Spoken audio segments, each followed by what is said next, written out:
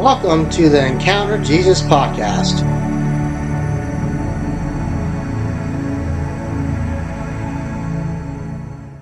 Thanks, everyone. This is a wonderful family. I'm so happy to be a part of it. We're going to talk today about intimacy with the Lord. The definition of intimacy is a very personal, close relationship, one with another. It includes devotion, commitment, faithfulness, belonging, and inseparability. But there is no intimacy without spending time with the one you love, capital O-N-E. A casual greeting from across the room does not cultivate intimacy. Neither does keeping one at arm's length because of our own insecurities. A one-sided relationship is not an intimate one. Oswald Chambers states, quote, "We are not in God's showroom. We are here to exhibit one thing, the absolute captivity of our lives to Jesus Christ," end quote. We need to have a knowledge of Jesus that nothing can shake. True disciples are intimate with their Lord. God is a separator. What I mean by this is that God separates people unto himself. Am I considering God every day in my life? Am I continually separating myself to the Lord Jesus? This is what it means to be consecrated to the Lord. The footnote for Isaiah 11:9 in the Passion Translation shares that the spirit of revelation and knowledge does not come from books or study, but from experiencing intimacy with God. The primary strength we have in warfare is godliness, which is achieved only through intimacy with Him. 1 Chronicles 16:11 states, "Seek the Lord and His strength. Seek His presence continually." The Lord's presence is free, but His heart will cost us. Great sacrifice will be required.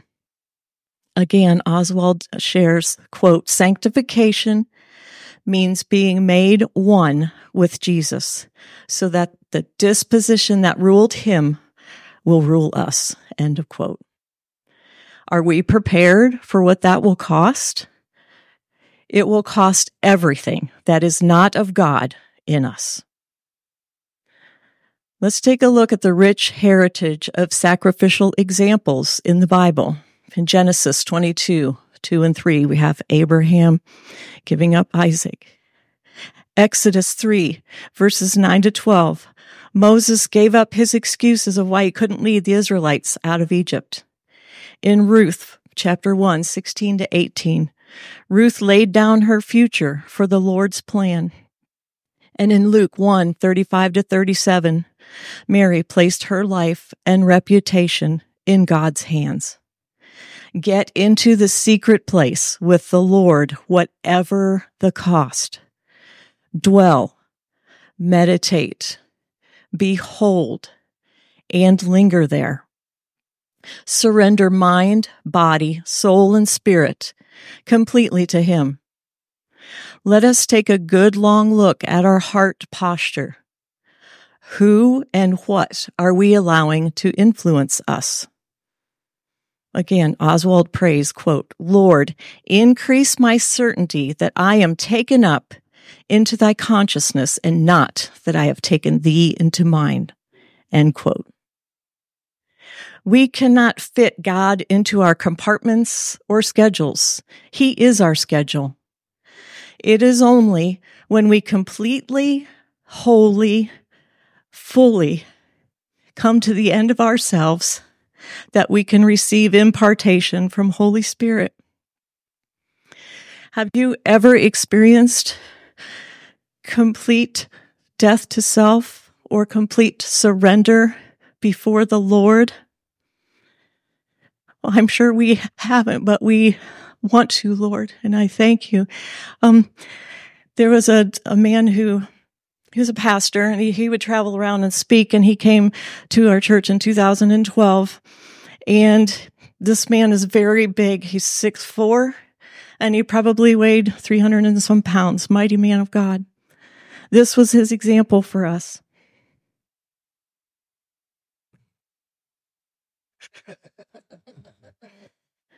I am dead. You can poke my sore spots. It doesn't hurt. I am dead. You can shout at me, hurl insults. I can't hear them. I am dead. You can taunt me. I can't see it. I'm dead. What a beautiful example. Dead to self, alive in Christ. Amen. When we are in our secret place, communing with the Father, there should be nothing between us, nothing separating.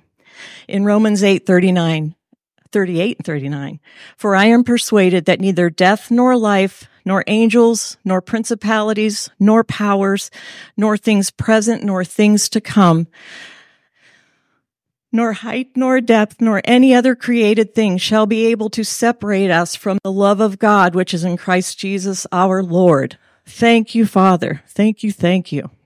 This is from a devotional quote. When love or the Spirit of God strikes a man, he is transformed. He no longer insists on his separate individuality. If you give up your right to yourself to God, the real true nature of your personality answers to God straight away. End quote. John 17:21-22, Jesus says, I pray for them all to be joined together as one, even as you and I, Father, are joined together as one. I pray for them to become one with us, so that the world will recognize that you sent me. For the very glory you have given to me, I have given to them, so that they will be joined together as one and experience the same unity that we enjoy. Our obedience must come from this oneness of spirit.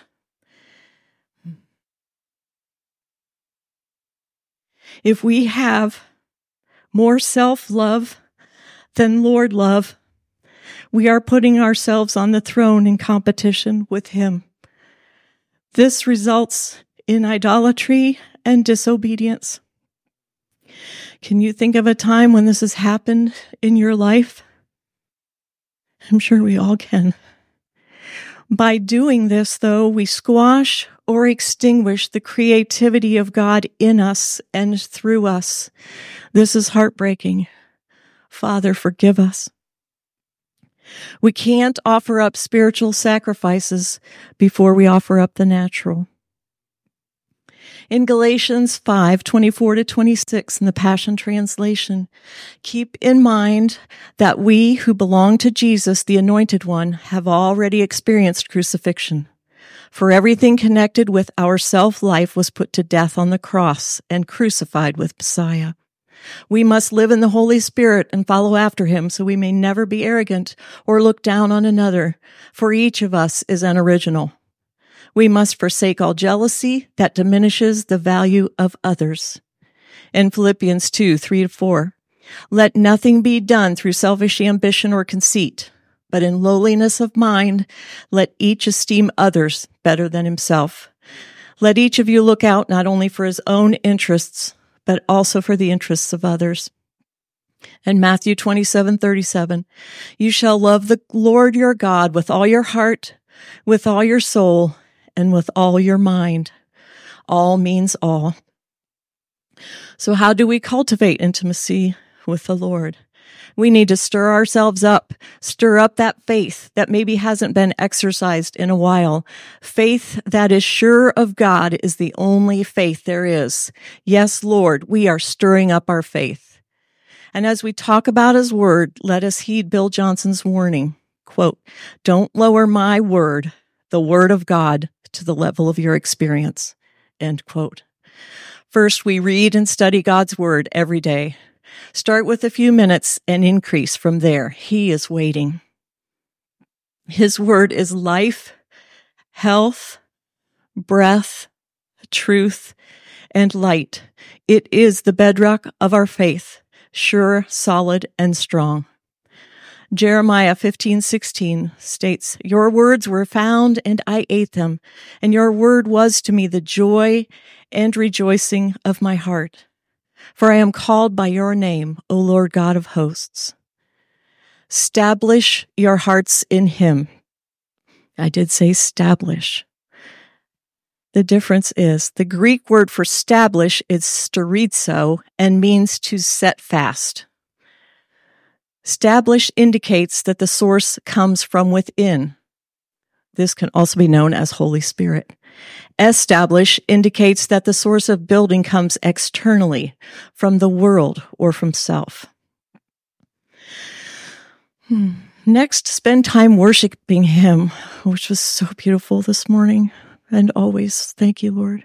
Thanking, revering, and praising him for all he has done in your life. Bow, sing, dance, lay prostrate. Be joyful before the Lord. Next is prayer. Have a designated area set apart for your secret place. We need to position ourselves to hear God. Be still before him. In Luke 22:39-45, Jesus, our beautiful, perfect Savior, is in the Garden of Gethsemane. He was so intensely praying to his Father that he was sweating drops of blood. When he prayed, "Father, if it is your will, take this cup away from me. Nevertheless, not my will, but yours be done." His battle here was against his flesh because he came as the Son of Man.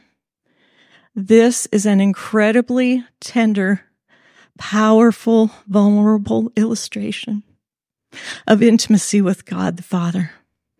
The battle of flesh is constant. Lay it at the foot of the cross. If we dwell on our own personalities and what they are suited for, we won't hear the call of God. Jesus can tell us nothing until we get through all the noisy questions in our heads and are alone with him. Oswald states, quote, "The busyness of things obscures our concentration on God," end quote. In Isaiah 6, verses 8 and 9, Isaiah had just gone through a great crisis and was so attuned to God, that the Lord's call penetrated his soul. That's when he said, "Here am I, send me." The Lord knows your heart, your needs, and your desires, but it is communion with him that he cherishes most. A dear friend told me to see or visualize our words as we lift them up to the Father. It was one morning as I was in my prayer time, talking to God in my prayer language, he gave me this vision of a clothesline. And it was a long one. It went from like the house to the barn. It was on a pulley system. And my words and prayers were the clothes. As my words went up to him, he breathed on them, cleaning, purifying, renewing, and bringing life before sending them back to earth. Wow, God is so good. Present your petitions and requests, but then listen for his voice, whether it's a whisper, audible, or inner nudging. This is intimacy. We should not be doing all the talking. Remember who you are and whose you are. Resurrection into the life of Jesus is a life nothing can upset. We are one with God for one purpose, to be a witness to him. We are in this world, but not of it. Our inheritance is in heaven, but our purpose here is to glorify God and be good stewards of all he has created within us. Know him. Remember him. Sit with him. Gaze upon his beauty and majesty. Experience him with your whole being, completely engaged. Don't get lost in the doing. Get lost in him. Thank you, Lord, for these precious people. Thank you for these hearts, Lord, that are attuned to you. Thank you for your goodness and your mercy flowing to us and through us. I pray now that as we come before you, completely surrendered, that you will clean and love and purify and renew us as only you can. We thank you, Lord. Amen. Thanks for listening. For more information, check out our website at encounterjesuschurch.com. Blessings.